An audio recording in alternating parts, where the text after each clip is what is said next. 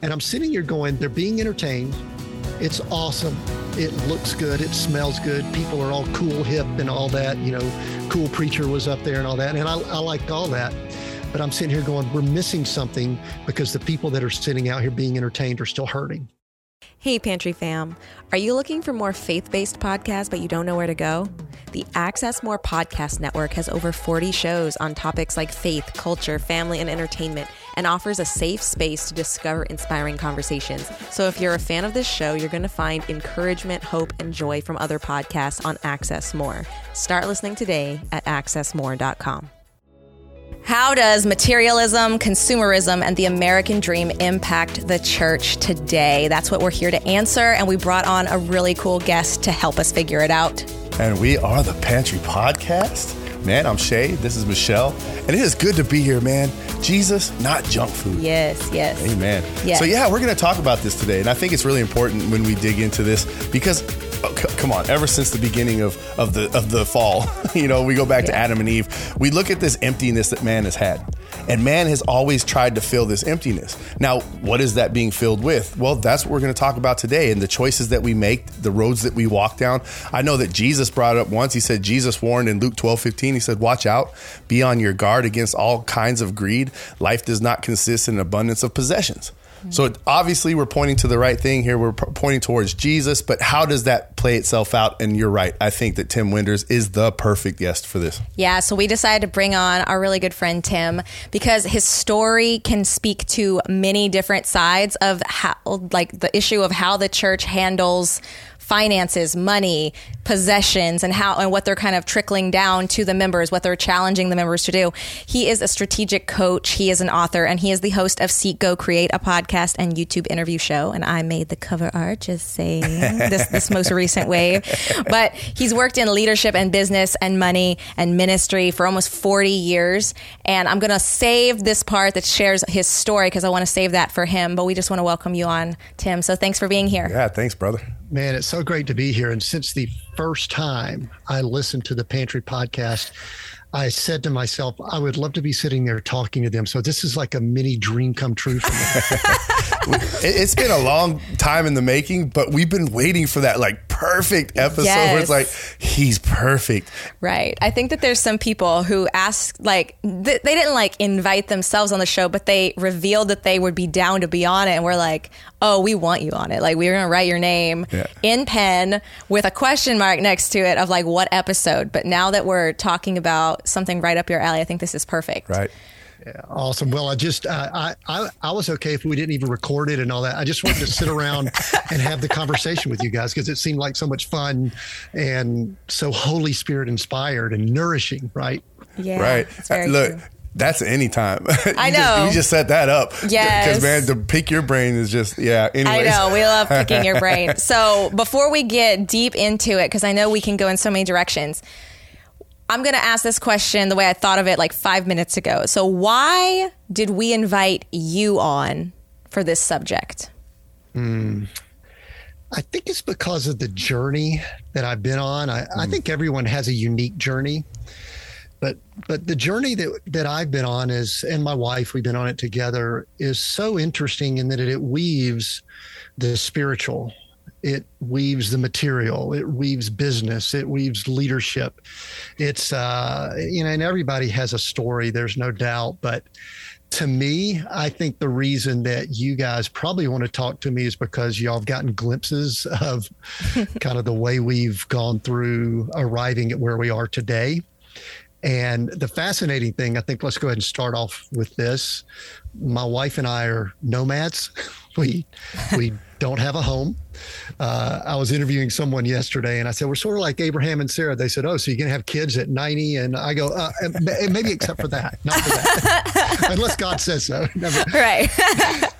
But yeah, we, since 2013, we've been traveling and going wherever we believe God tells us or wants us to go or gives us permission to go. Might be sometimes the way it works.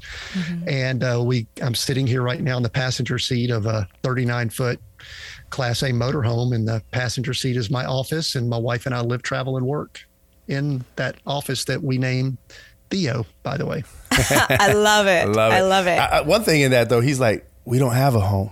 But Michelle was telling Kalia the other day, because we were out running around somewhere, and she's like, I just miss our home and I want to go home. And Michelle says, she goes, Kalia, where you, me, and Baba, where we're at, that's home. So I know that in this experience of being homeless, right, of this traveling and following the Holy Spirit, which is what I've always admired. Like, I sit there and I think, like, man, Tim is just rolling. Like, he's everywhere. Now, of course, sometimes I'm also thinking, like, wow, with this gas prices going up and diesel running out, I wonder what he's doing right now. But so how did you get there? Yeah. How did you get to this point of being in a 39-foot Theo?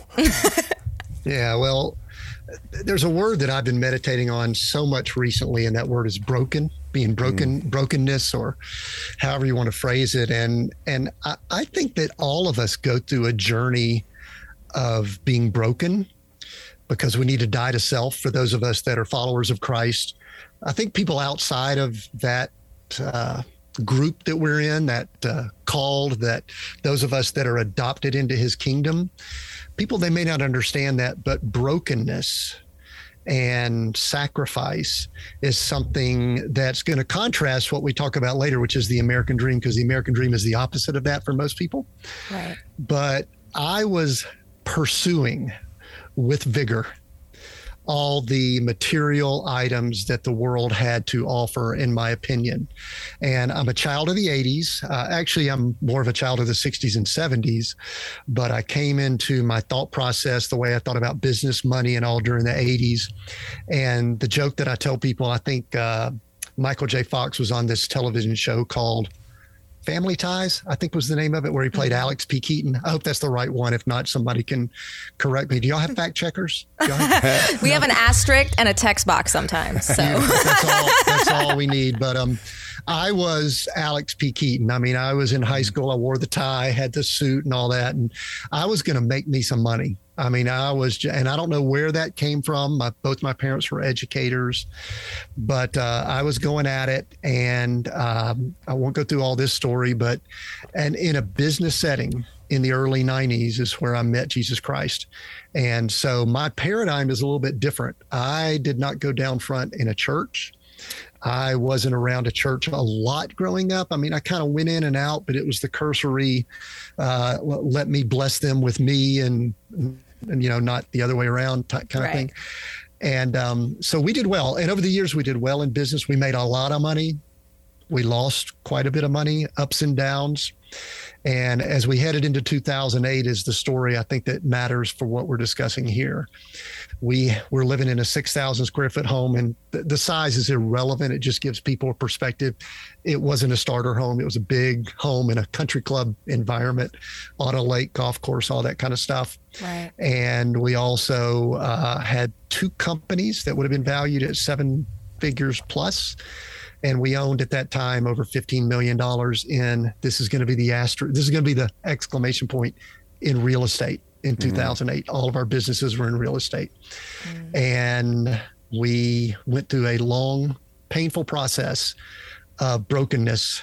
And in 2013, we were homeless, bankrupt, living out of a Honda van. And that's really kind of when I would say the journey begins.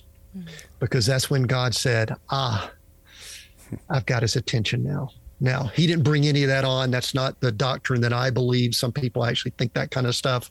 I don't think that, but I know when he recognizes something he could use, he's gonna take advantage of that, and that he did. And the journey since 2013 has been powerful, because that's really when I believe I stepped into what I'm supposed to be doing in his kingdom.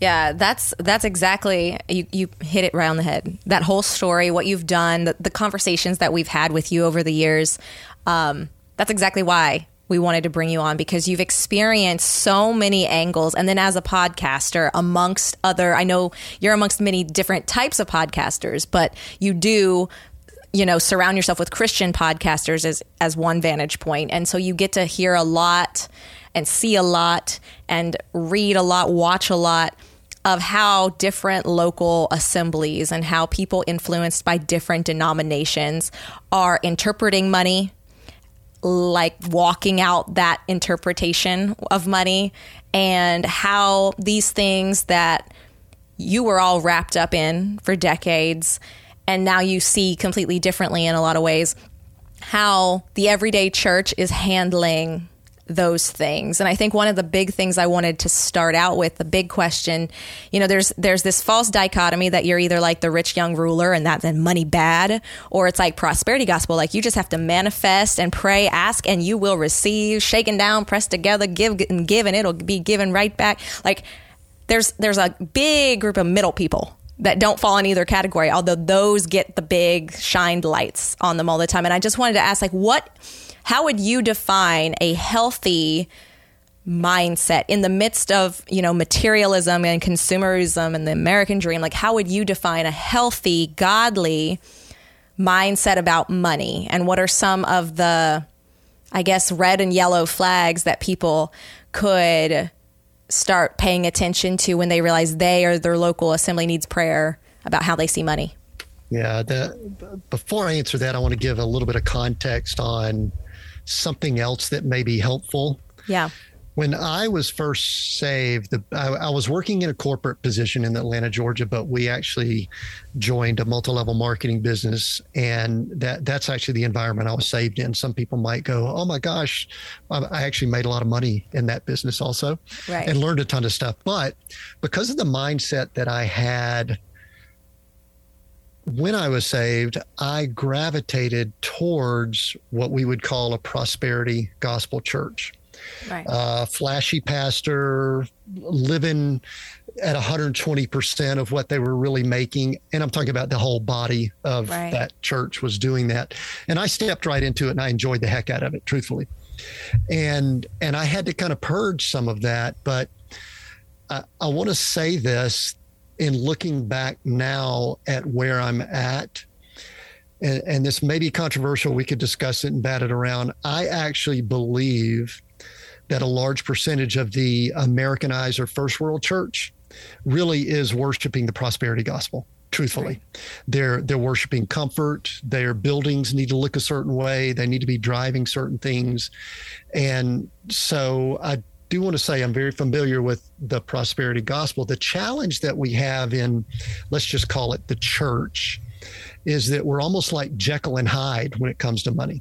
Right. We believe that we should be living comfortably and that God is there like an ATM machine just to bless us because we do certain things or we check the boxes or whatever.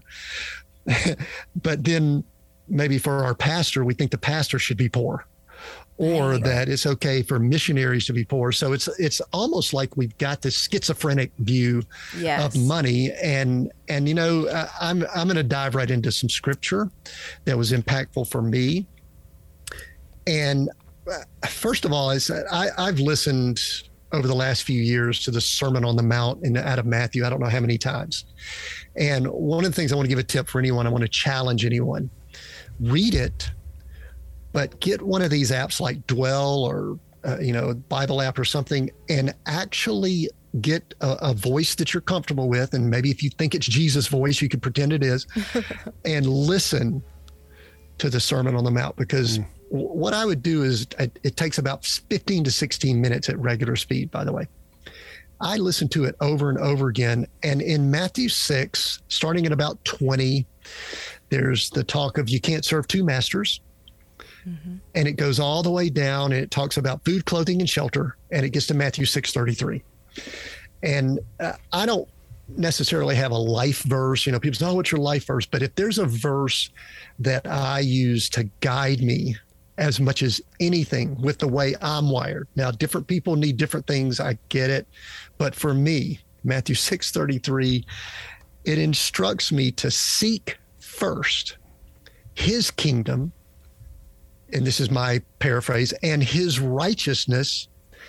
And then those things that were mentioned up above it in, 20 through 32 will be added unto you.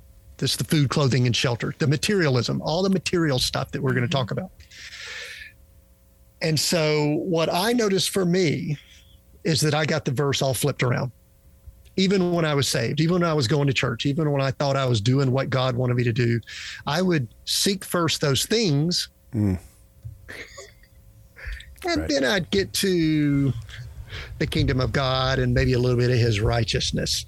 Mm-hmm. And so if I were to say what most of us do that get us off track, and we could talk about a lot of the spectrums and how it swings and the pendulums and all this going on, is we reverse Matthew 6:33.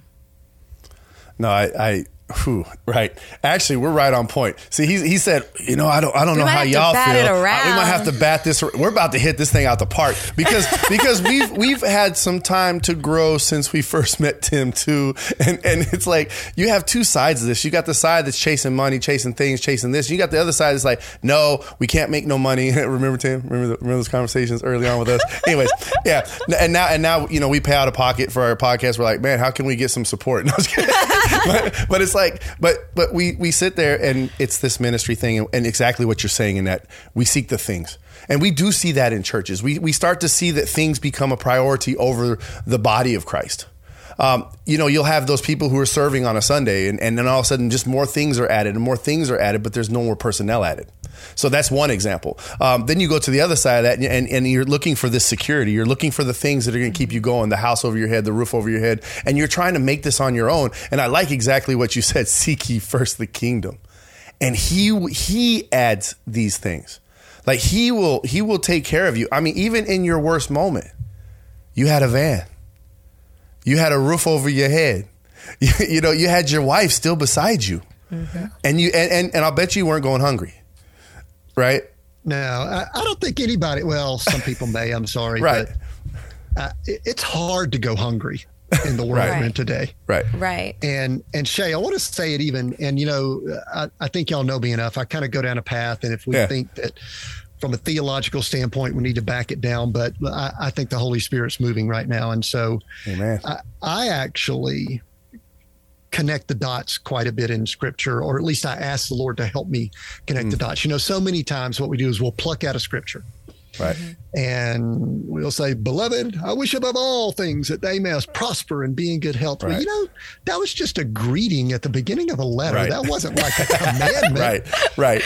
I mean, listen, I get it. I think the Lord wants us to do well, but he's after our hearts. Right. And we have to go back up, and I sometimes can't remember the exact scripture, but it's at the top of that. It's no one can serve two masters.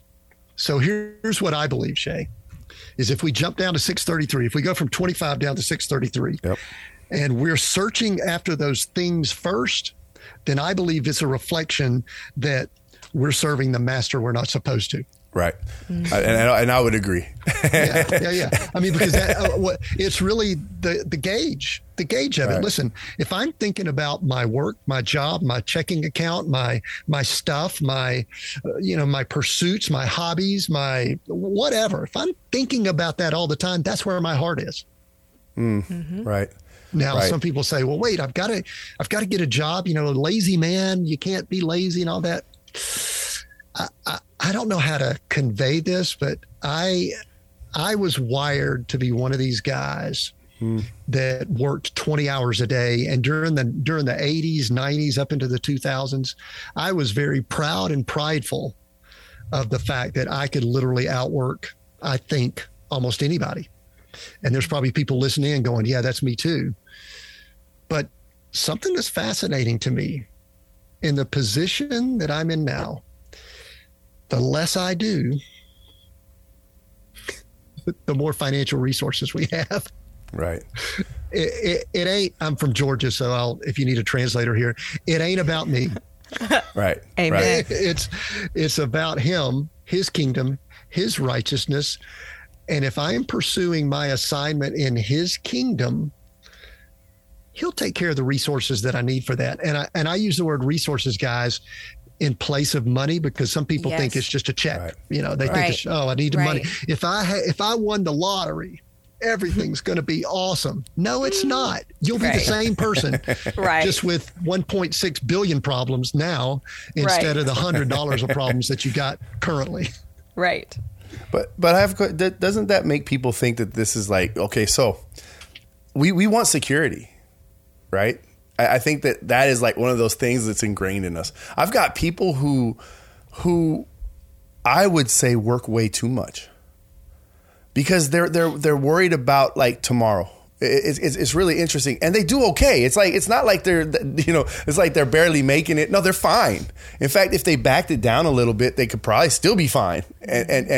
But they end up taking themselves away from God, and so basically that physical security, that worldly security, is being exchanged for spiritual security. And it's like, and so in that spiritual security, which is where you found your bottom, because honestly, Tim, you have not quit working. I mean, yeah, you do less, but you're still putting a business together. I mean, it's not like you just said, okay, I'm gonna go work at Chick-fil-A. You still stayed in that same mentality of business, right? Yeah. How did you put that balance together? I mean, like, because I see you working with people. I see that, you got coaching and you got all these other things that you're the one I always see just kind of moving all the time. You sit there and say you're doing nothing, but I'm like, wait, Tim's moving. But it does seem like a relaxed flow. I will say that. Yeah, like it's not right. like you can tell Tim is not grinding 20 hours a day like an Energizer bunny. But everything is intentional, or at least, submitted to the Lord from what we observe. Right. But yeah. Well, that brings up a great thing. First of all, I think some people might say that working at Chick-fil-A could be the ultimate, assignment.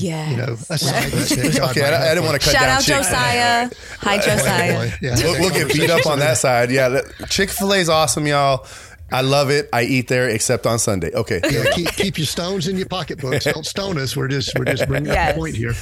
The word that came to mind, Michelle, is the word Sabbath. Mm-hmm. And so many people, especially if they just hang out in the Old Testament, they think that word says, and they read the Gospels. I'm doing a read through chronologically of the Gospels right now, which is challenging me a little bit because the order of the four Gospels can kind of be tough. But, the Pharisees, the religious, the law, it says that the Sabbath is a period of time. Mm-hmm. My thoughts are that what Jesus did on the cross, what he did for us as far as eternal life, basically took time off the table. Right. I don't know what that means exactly from a practical standpoint. Right. But we have eternity. Mm-hmm. And so if we've got eternity, what we're doing here becomes, I don't want to say less significant. Some people get uncomfortable with that, but it's not as important as I think it is. And I could think myself to be pretty darn important, more important than I probably need to be. And so Sabbath is, to me, resting in that truth that we've got eternal life. It's knowing that it's all okay, that we're going to have trials and tribulations here. And there's going to be some things that really suck. I mean, I just got a message from someone that they've got cancer, or it's a relative, and they're wanting to know how to minister their right on their last few minutes. I said, that sucks. That is the world's broken system. And you know what though? But if they believe in Christ, they are about to be so glorified and shouting and dancing at a level that we can't even imagine. So I think I was veering off track there, but what I was saying is the way that I believe that we should function, and it's a challenge, is operating in what I would call a Sabbath, or being at rest and peace. I just actually did some writing and I call it peace, which a lot of people don't know what that word means, but it's being connected with our Creator. And because we're connected with our Creator, we've got a comfort level that we know who we are. We're adopted into his kingdom and everything's good. Now, the challenge, I want to jump on something you said, Shay, and then we could kind of go from there. The challenge is that there's an enemy that wants to do everything they can to keep us from operating at a place of rest and Sabbath. And they want us to be focusing on that last part of Matthew 6:33 as much as we can, because they know the more we do that, then we're serving the master that's not our ultimate master. And that is a daily walk. I think, when we have the scripture where, we're supposed to stand against the devil, stand against the enemy. I think the stand is don't let him take your time. Don't let him take your mindset of the way you should be chasing after money, because the minute you start chasing it, you're serving that master. Right. Yeah. And so I think that might answer your question a little bit of kind of how I try to function and operate. Now, I'll tell you this, had y'all talked to me in 2006, 7, 8, not that you would have been talking to a different guy, but y'all would have been going, man, that guy is wired. He is going at it. He is chasing after that. And I was a Christian, you know, I mean, I was like doing some ministry stuff and all of that, but man, I was going at it and hard charging. And I still kind of do that, but I pause a lot more than I used to. That control that you were talking about, I wanted to vouch for it because in my own life, you know, I have a job that, you know, as I focus more on, you know, raising our daughter and, you know, getting this house, you know, in gear during the day. But I used to freak out. Like anytime there was a bill, I ran scrambling for another freelance job to quickly compensate for this extra need. And I realized that one, it was stressful because suddenly I'm God, right? Trying to manipulate and force things to happen. But on top of that, I love the Lord's relationship with me because he will literally withdraw all favor in a moment, in an area to wake me up for a second. And I would be getting jobs, you know, by just calmly trying to get them. But as soon as I started freaking out, panicking, feeling this urgent need, and started trying to get more, I would get none. And first it was a slap in the face. It blows your pride because you're like, hey, I'm good. You know, like, why is no one wanting to work with me? But then it clicked because I realized the issue is not God giving me favor with giving me jobs. It's that my heart is just wrong right now. I am doing all the verses wrong. I'm worrying about tomorrow. I'm taking it into my own hands. I'm caring more about money. I'm trying to pile it up quickly. You know, in Proverbs it says rapidly gained money will fade, you know, and I'm doing everything that's wrong. And so I said, okay, I understand, Lord. I'm sorry. I resubmit this business to you. I'm submitting myself back to you. I'm back. I'm repenting. I'm putting my mind back in to humility and just ease. I'm going to trust you. I'm not going to not trust you just because the timeline moved up. And suddenly I'd be getting jobs again without having to ask for them. And so I can really relate when you say I'm doing less. I get clients by just sitting there doing someone else's work, not trying to promote myself much at all. And yes, technically I could become a master of promotion and tons of people would be hitting me up. But instead I say, Lord, who do you want me to work with? And they just show up. And it's a different model. But like you said, the stealing and the killing and the destroying that the enemy loves to do, sometimes people think he's going to steal your stuff, he's going to kill your family and friends, and he's going to destroy your happiness. And I'm like, yeah, all the things you wrote in there, those are all temporal, including friends and family. And no matter how much we love them, right, those ties, they're going to be all that awesome and better in heaven, right? So really, let's replace those things here with the eternal things, you know? And so my mind's firing off as you're talking. So one thing about that, you said you're good, but you're not God. You are good. You're really super talented at what you do. You've done work for us and it's been very greatly appreciated. It's awesome. And I probably have thought similar. You know, I'm really good. Oh, look, I'm doing really good now, but I'm not God. And so this is something, Michelle, and this is kind of where it gets into, I don't know how to think about this, but there was a time where I knew all the marketing tips and tricks and stuff like that. And I would use them and they would work and they would bring in business because you brought this up just a second ago. You know how to hustle and promote yourself and things like that. But because of the maturity level you're at and you know what we're talking about here, I don't want to say if you tried to promote yourself, it wouldn't work. But it's almost like you've negated the ability to go out and do it on your own power now. Yes. Because of what you know. That's good. And I say that to people out there because they might be scratching their head on that. But because when you start reaching certain levels of maturity, and I'm not saying we're mature, we're working on it, but we're not mature yet. But because we know certain things, we can't go back. We can't go back to, you know, the baby's bottle or anything like that. We're on stake. I hope I'm on steak. I'm hopeful that I'm eating steak now. Right. I'm hopeful that I'm eating meat and stuff like that, of the word and things. So I do think it's important for us to understand that, because it's, there are tactics that we can implement. But those tactics are tactics that work in the world system, and we're kingdom of God. We are in the kingdom of God. Right. And it whatever you think about the world system, it's not even exactly opposite. It's almost like an opposite with a mirrored effect. Yes. In that you can see things that work, but you don't quite know how.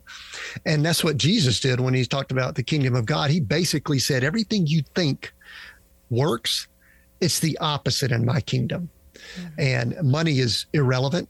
Love is the currency in the kingdom of God. Mm-hmm. It doesn't matter, because we know in a certain number of years, I'm turning 59 years old here shortly. So I'm almost halfway with the life that I have here on earth.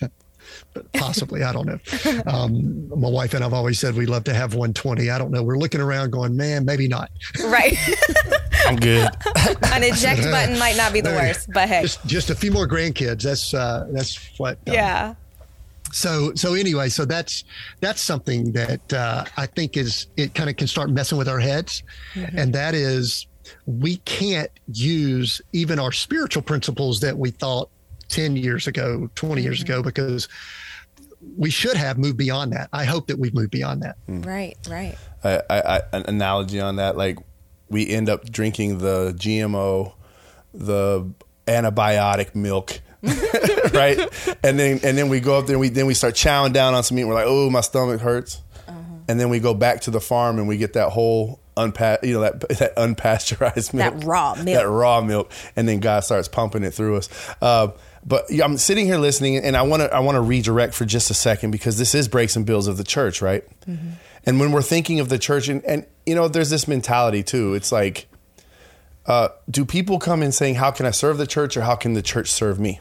I don't know where you stand in church. I know that you said the Western church has a lot of prosperity. And if you look at it deep enough and you start really sifting hard, you can see that, they want to have the new road. They want to have the new sidewalks. They want to make sure the paint's right. They want to make sure the lights are right. They want to add more stereo system to the music. They want to add fog machines. I mean, this can go like all kinds of directions. Right. And then you got the other direction of the people who are like, we're going base raw, nothing. We don't need nothing. We don't have anything. And so when we're looking at the church, and actually both of those are wrong. I think both of those actually have the wrong mentality, where we start stripping away, because then what do? It's like if you go on one side of belief, then you can't even be part of consumerism. Now you got to move out to a farm. You got to raise your own chickens. Don't use anything that the world has to offer because it's been polluted or infected, right? Or you got the side that just blows it out, like you said, prosperity. So when you think of church, what is a fix? I mean, what is something that you think could benefit the church in this way of balancing the two, with consumerism and having to have these necessities, but also being able to be spiritual? Yeah, it's a great question, Shay. And I want to say right up front here that I don't think any of us are qualified to answer that, but I'm going to give an answer anyway. Yes. I don't think I'm qualified. Yeah. But I've got thoughts. I spent a couple of years in Bible school around a boatload of Christians, and I love Christians. I really do. I am one myself, but dang, there's so many people that were showing up at Bible school thinking that just because they committed to Bible school, the Lord was going to start just taking care of them. Mm-hmm. They were going to get to move into a full-time ministry role, and their lives would be totally awesome from then on out. And they were good-hearted people, but there were some people that were extremely lazy. They wouldn't work a day in their lives. There were just so many issues there. But I think there's a few things that I want to say about that. And I'm trying to almost pause just a little bit just to make sure I don't come across too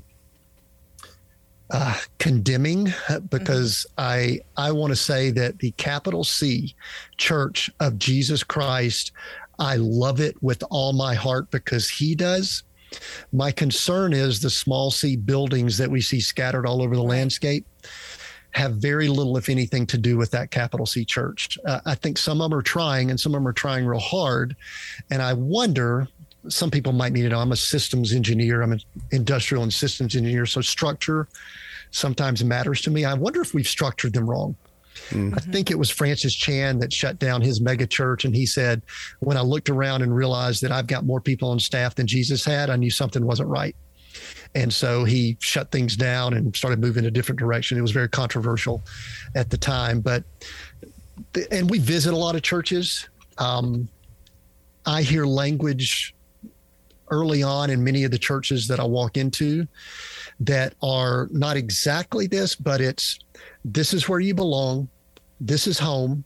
This is your family. The branch and the vine, you need to connect, sign up for the parking lot ministry. This is where you need to be. And most people are consumers when it comes to church. They just go.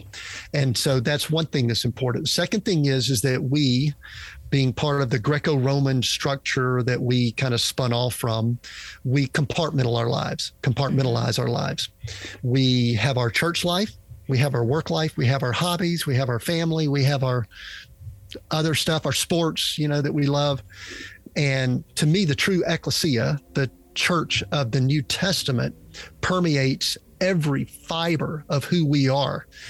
And we can't satisfy that. We can't scratch that itch a few hours a week. And we try to real hard and check that box. But then here, I'm kind of building here. The biggest thing is that I see is most people that attempt to start churches, they initially start, I think, with a pureness of heart. They want to go into ministry. They want to share the gospel. But there comes a time when there's a staff there that needs to be paid. There's a building that has a mortgage. There's overhead. There's lights that have to come on, where there's a step over from building the kingdom of God to building my kingdom. And the minute they start leaning that way, Shay, that's when things get off track. And we could probably trace it back up to, Matthew 6:21, which they're serving mammon, not God. Right. Because they need to get their salaries in. They start making decisions based on money, based on volunteers and things like that. So there's a lot to that. And I threw a lot out there, but the bottom line is they're probably building their kingdom, not God's kingdom. Yeah, I think it hits on some of the bullet points that I had as just thoughts about how these mindsets that, in the title of the show, how they impact the church, like both the big and little C churches, right? Because it's a ripple effect all the way through. And one of the ways is your definition of reasonable will change depending on what your priorities are and what kind of philosophy you have. And because we actually had an episode with Israel Wayne, I think it's episode 2 of the season, where we were talking about, what he likes to call boxianity, which is exactly what you were saying, the segmented boxes. We like to say it's a pizza, and you need a Jesus pizza. When you come to Christ, the whole pizza is now a Jesus pizza. But a lot of people still think that only one slice is Jesus flavored and the rest are still the other flavors. And they just rammed an extra slice into the box and said, hey, now I'm a Christian. And the reality is they very well, it's not my job to say if they're not or if they are, but if they are, the whole pizza, surprise, is Jesus flavored, but they're still thinking that they're just pointing to one slice and saying that's that. And then as they grow, they might say, okay, 2 slices, or maybe it's a bigger slice. But it takes most people a long time for it to click that the whole pizza is Jesus flavored. And I think that that's one of the things that we see in the church is the idea that God can command you to do something that sounds ridiculous to the human mind, but is exactly what he wants you to do. That stops sounding reasonable when the risks get higher because of the reasons you said. There's people on salary, the mics are breaking, we've got a mortgage, we've got all these things. And what's funny is if the church leadership falls into that trap, it will trickle down and be reinforced in the members.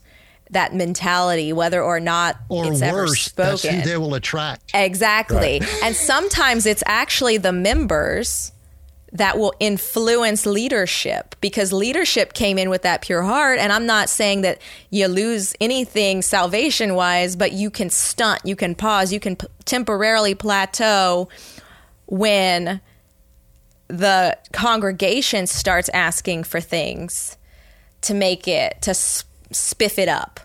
Or, you know, they start asking for ministries that they're not going to be a part of. They just think it's important to have it. You know, things like that where suddenly the consumerism, it's like, well, the customer's always right. And I'm going to conduct a customer survey and I'm going to submit it to the manager. And I'm going to decide to, you know, maybe invest a little less in this business till I see a change. You know, whether it be my person hours or my donations or my attentions or what have you. And I think that those kind of things start to influence. And so one thing is definitely to pray for our leadership to be able to withstand the everyday person that's broken in the hospital, that needs to be hearing that these things are not the point, not the ones who need to tell you you're being unreasonable for not being as freaked out as they are at the state of the budget right now. Yeah, I as I'm hearing all of this, there's a lot when you put up four walls in the church. There's a lot that happens with that, that can hold the ministry. And you said this, you know, once you cross a certain point, now you go right into the enemy's hands. And he starts to manipulate and work in all of these things. Something that we push in our ministries here. We do go to church. You know, we do have the four wall. We go to church every Sunday. But we also have a very big push on community. I know, and it has been driven from here. All of a sudden, the pastor's daughter jumps in on this. And like now we're building these 20s and 30s groups, these life groups. We have more life groups now than we've ever had because we're really enforcing, because there are some important things here. Yeah, they went to the temple in Acts chapter 2, right? But that's not the only thing they did. They continued to break bread from house to house, right? They ate their food with gladness and simplicity of heart, praising God and having favor with all the people. And the Lord added to the church daily those who were being saved, because it's a personal level now. And that is where we also run into problems. I mean, man, we just keep going. Right. We'll just keep going. Yeah. All right, cool. because there's things important here to talk about, because and we barely just tipped it, because when you start thinking of this community, when you say the big C, it's community. You know, it is people that are meeting together and coming together and breaking bread. When you spoke of Francis Chan, that is exactly what he did. He decided to turn off the lights, turn off the electricity, turn off all of the cost of the overhead and all of these things, and go to these small church groups, you know, the small groups, home church, however you want to define this, because he saw a greater need. Whether you agree with his doctrine or not agree with his doctrine, I don't really care. I do like what he did, because now all of a sudden he's taking all of that same money, because he didn't lose a lot of people.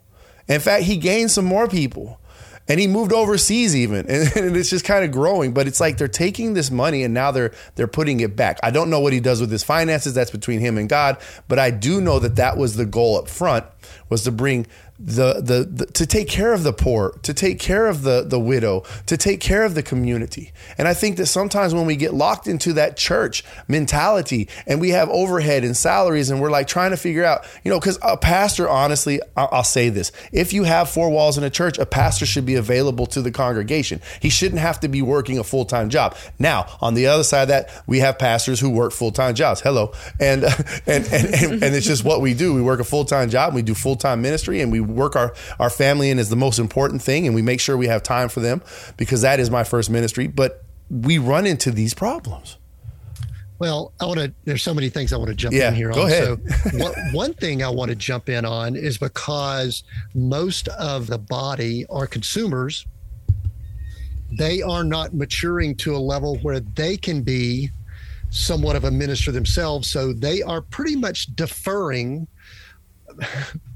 Y'all, I think y'all are going to be okay when I say this. They are deferring, number one, a lot of their spiritual knowledge to whoever's in the pulpit.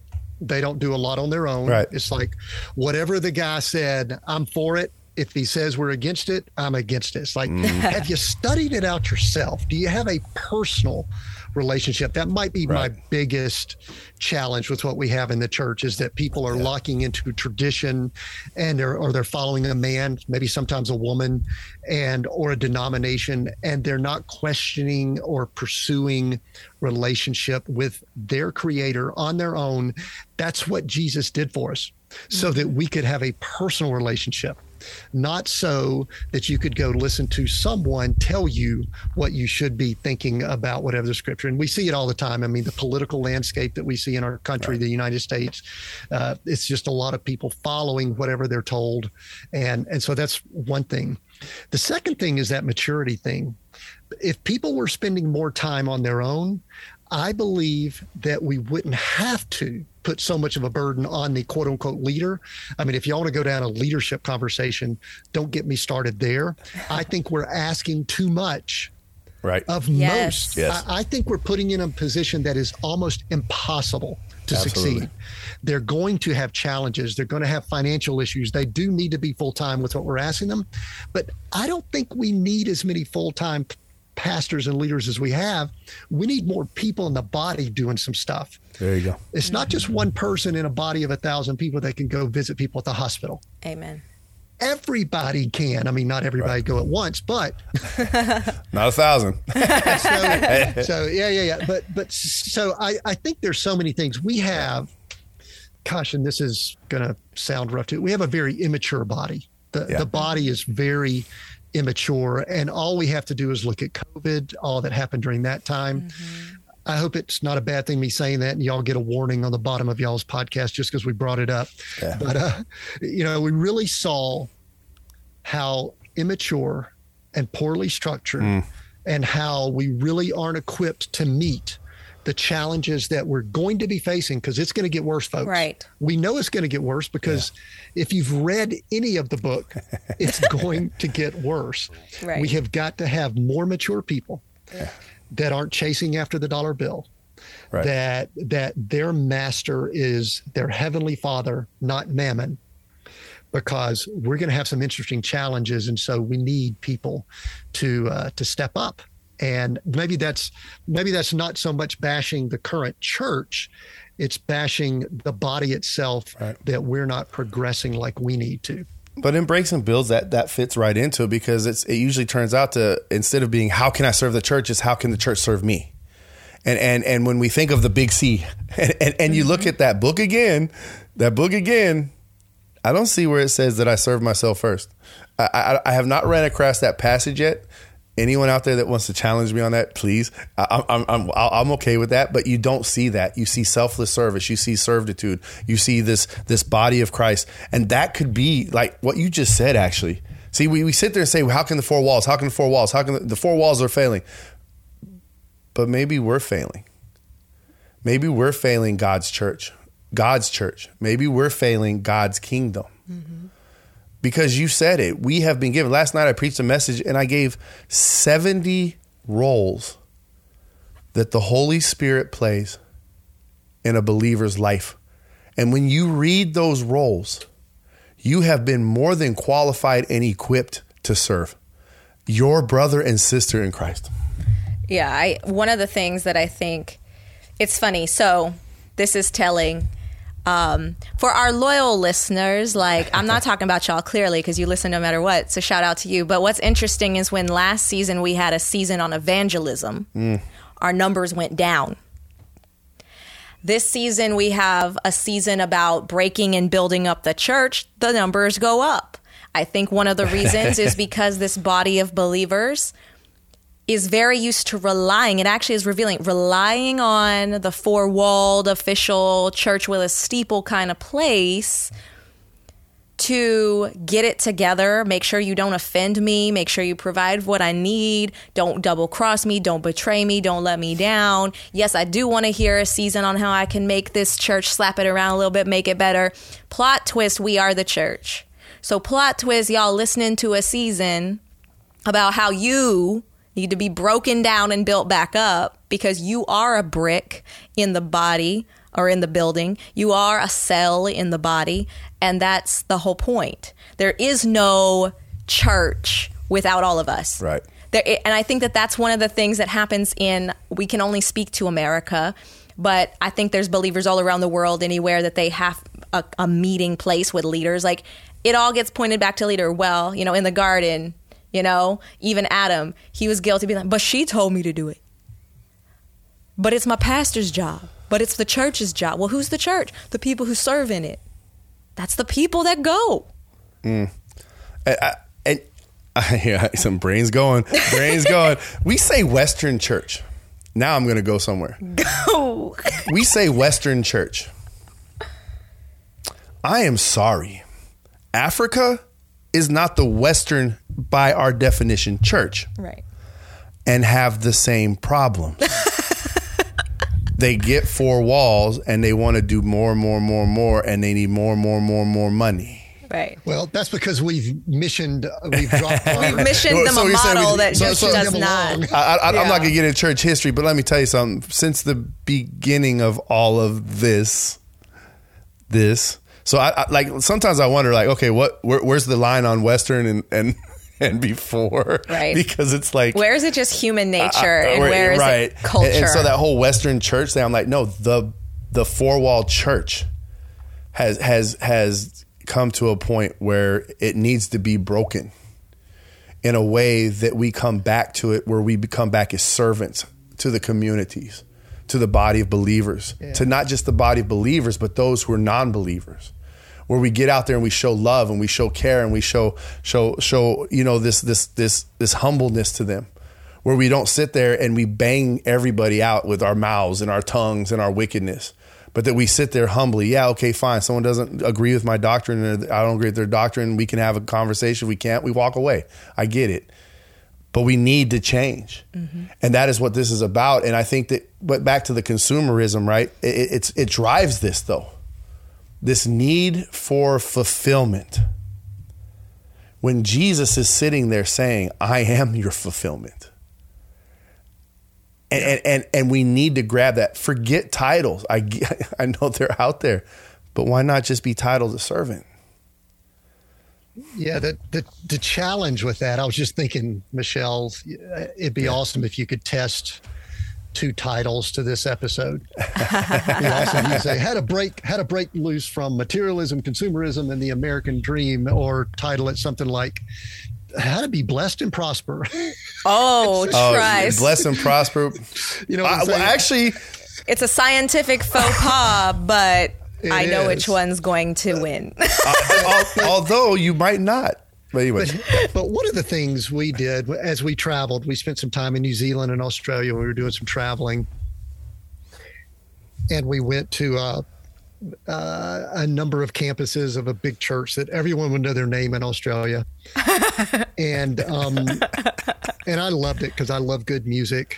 I love, I'd like to say, I love good music. I'll just leave it at that.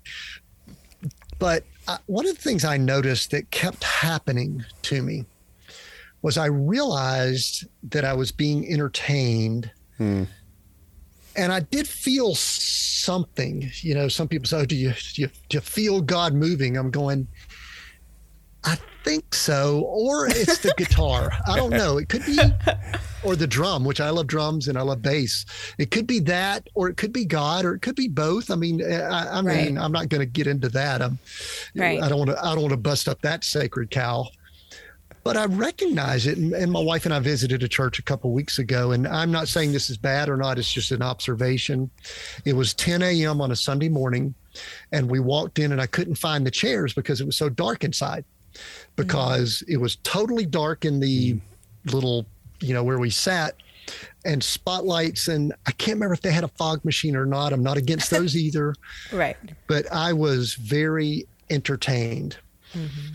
And you know what bothered me about it? This is what came to me now, if this is right or wrong or whatever, was that I knew some of the people there And I knew that they were going through some, what we would call in our culture today, some mental health challenges. They were suffering some ups and downs and all of that. I think I had that growing up. I'm at the age where we didn't know what to call it then. We just said, get over it. And we did. I don't mean to be insensitive about that stuff either, but, and I'm sitting here going, they're being entertained. It's awesome. It looks good. It smells good. People are all cool, hip, and all that. You know, cool preacher was up there and all that. And I like all that. But I'm sitting here going, we're missing something because the people that are sitting out here being entertained are still hurting. Yes. They're not pressing in. And I want to say this because I want to circle back to something that was very important for my story in the way God dealt with me. And I think it hits at almost a root of all that we're talking about here. I got saved, went through that prosperity gospel, and I got humbled a few times, but I was still churning and burning with business. I was looking around, and this is what I did. I'm going to exaggerate this a little bit, but I think y'all will get it. I looked at the house we were in. I looked at our bank accounts. I looked at the business, and this is what I said. I said, we must be doing something right, because look at what God is doing for us. Now, 2 years later, you know, when all of a sudden I've got 7 figures plus in debt, mortgages, people beating down our door, you know, we're paying one payment from credit from another and all of that stuff. And then I'm going, okay, is my relationship with God any different here than it was 2 years before? Wow.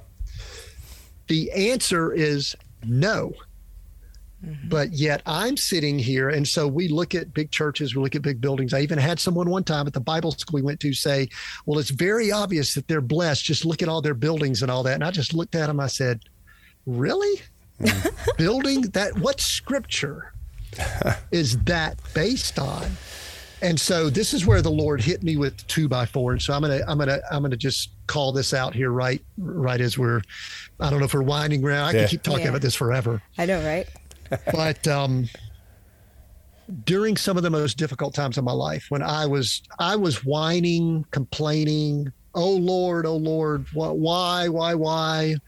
You know, you love me, you were blessing me, and now you're not. What's going on? Well, earlier I said he finally was able to get my attention because I was broken. Right. And if the church doesn't change, it will change when it's broken. Right. I think we might be getting close to that with what we saw during COVID. I hope there's a bit of a wake up. If not, there'll be something else that'll do it. Right. But my conversation with the Lord went something like, Lord, I know that we were working together. I mean, you gave me these businesses, you blessed us and all this. And I felt as if the Lord told me. So this is not a blanket doctrine or anything for anyone. This is conversation that Tim had with the Lord. And he speaks to me in this way. He said, Tim, I am not an ATM machine. I'm not here for you to come running to me when you get in trouble or need something. I'm here at all times. Don't get me wrong. But just because you can't pay your bills, that's not what I'm here for. Just because you go out and start some business and it's going great when we're working together, then all of a sudden something goes sour, you come running to, I'm not an ATM machine. My desire is for us to do all of these things together, for us to walk in the cool of the day, for you and I to be partners in all things. I've got a kingdom to build and advance. Tim, I would love for you to help me, but if you don't, I'll get somebody else to help. Don't treat me like an ATM machine. That was my message that I needed to hear, because I was treating God like just a transaction. You know, I love the Lord. Okay. I wasn't a heathen. I was a okay guy, but I was compartmenting in life. And I think that's the biggest thing that we need to do. He is our source, period. Wow. Amen. Yes. Yeah. He's not, I forget who said it. He's not a resource. He's the source. Right. And that's how, when I came to him, or I was on my path to him, I wasn't there yet, but he's like, you treat me like a genie. but I can be so much more. But I am so much more. And so it vibes well. And there's this verse that I had that I didn't know if it would place, but it's in Hebrews 13:5. And after this conversation, I would hope that it would speak differently. But it says, keep your life free from love of money and be content with what you have. For he has said, I will never leave you nor forsake you. Now, some people might read that and be like, content with what I have. All I've got is like a 1-bedroom, like a shoebox apartment, a crate for a chair, and food stamps. Like, how am I, like, okay, that's easy for you to say, be content with what you have. And they're forgetting the last part that says, I will never leave you nor forsake you. So what do you have? You have Christ. So no, you don't just have a shoebox apartment with a crate and food stamps. You have Christ. And if you would stop looking at the material and stop asking what you can consume and instead go to Christ, he'll direct you accordingly. In whatever degree, whatever that means, because it's not going to mean the same person for everyone, but there will be peace found in him with how he directs your path and whatever you end up with. But I think that kind of sums up the issue. I'm going to put, man, I don't know where the analogies have come from lately. Usually it's this one. She's usually the one with all this. But we're downtown in Silver Spring, and we minister down there. We talk to everybody. We just communicate. We went down there like, hitting people over the head with Bibles and stuff. But there's a homeless guy I've been in contact with for 7 years. That guy that we always talk to. Yeah. I mean, and we just conversate. I take him some stuff when I have it. And one day I'm sitting there and I'm talking to him, sitting outside Chick-fil-A. Here we go again, Chick-fil-A. And he's like, I said, how's your day going? He goes, man, it's horrible. And I'm like, well, what's going on? He goes, I need money. And I said, well, I mean, you're sitting outside Chick-fil-A. He goes, yeah, that's the problem. Everybody comes out and hands me a gift card. He opens his wallet and he's got if you're not looking on the thing, he's got a stack about 3 or 4 inches thick, right, of gift cards. And so I sat there and I said, okay, so why don't you sell them for less than what they're worth, and people would buy this, right? And you could offset your income, right? And he's like, but then I wouldn't get the full cost. And he missed the whole point. Like it was already a provision. It was given, and then he's trying to make something happen, and he could have if he would have just listened. And I think that that's what we do in life, and I think that that's what we're going through in church. What you said about the church and COVID, there it goes. That way we're both at getting check marked on that thing. I'll just mute the middle of the word and say, forget you. But I am a military tacticianist. And for some reason, God brought me, he grabbed me at the right time in the right season and said, come on, come to me, son. And so when I'm looking at the church, I look at it the same way, Tim. I look at it as like, whoa, with the direction, 2 Timothy 3:13, that this world is going, one day we might not. And it might not be this gradual thing. All of a sudden it's just like slam dunk, like they did, shut you down, don't say nothing. And if we're not in the Holy Spirit and we're not listening to what the Holy Spirit's saying before that time, and having that relationship with the Holy Spirit and knowing and building, life groups around your community, groups around your house, people who will come together when things are bad and can be there for one another, edifying one another, lifting one another up, we're going to be in a lot of trouble. And it's because why? We're looking for things. We're looking for things. We're looking for the church to be a provision of something. And it's supposed to be, the big C is supposed to be, we're supposed to come together, but we're going to find ourselves in trouble. There's a phrase that just came to mind, and I know we're probably way past time, but I do think, I was actually interviewing someone on our podcast that had gone to prison, found Jesus while he was in prison. I won't go through the story, but somewhere during that time, both of us came to the realization that at various times of our life, if not our entire life, we had been addicted. We had an addiction that's okay in our world. People think it's okay. It's not. We had an addiction to more. Right. Mm-hmm. Right. Not alcohol, porn, all that stuff's bad. Some of that's related, by the way, but we were addicted to more. And I want us to think about it. Let's think about it in different layers here. As individuals, we are typically wired to do better. Mm-hmm. And better usually is financial. We need pay raises. We need all that. And I'm not saying any of that's bad. I'm just saying that's our expectation.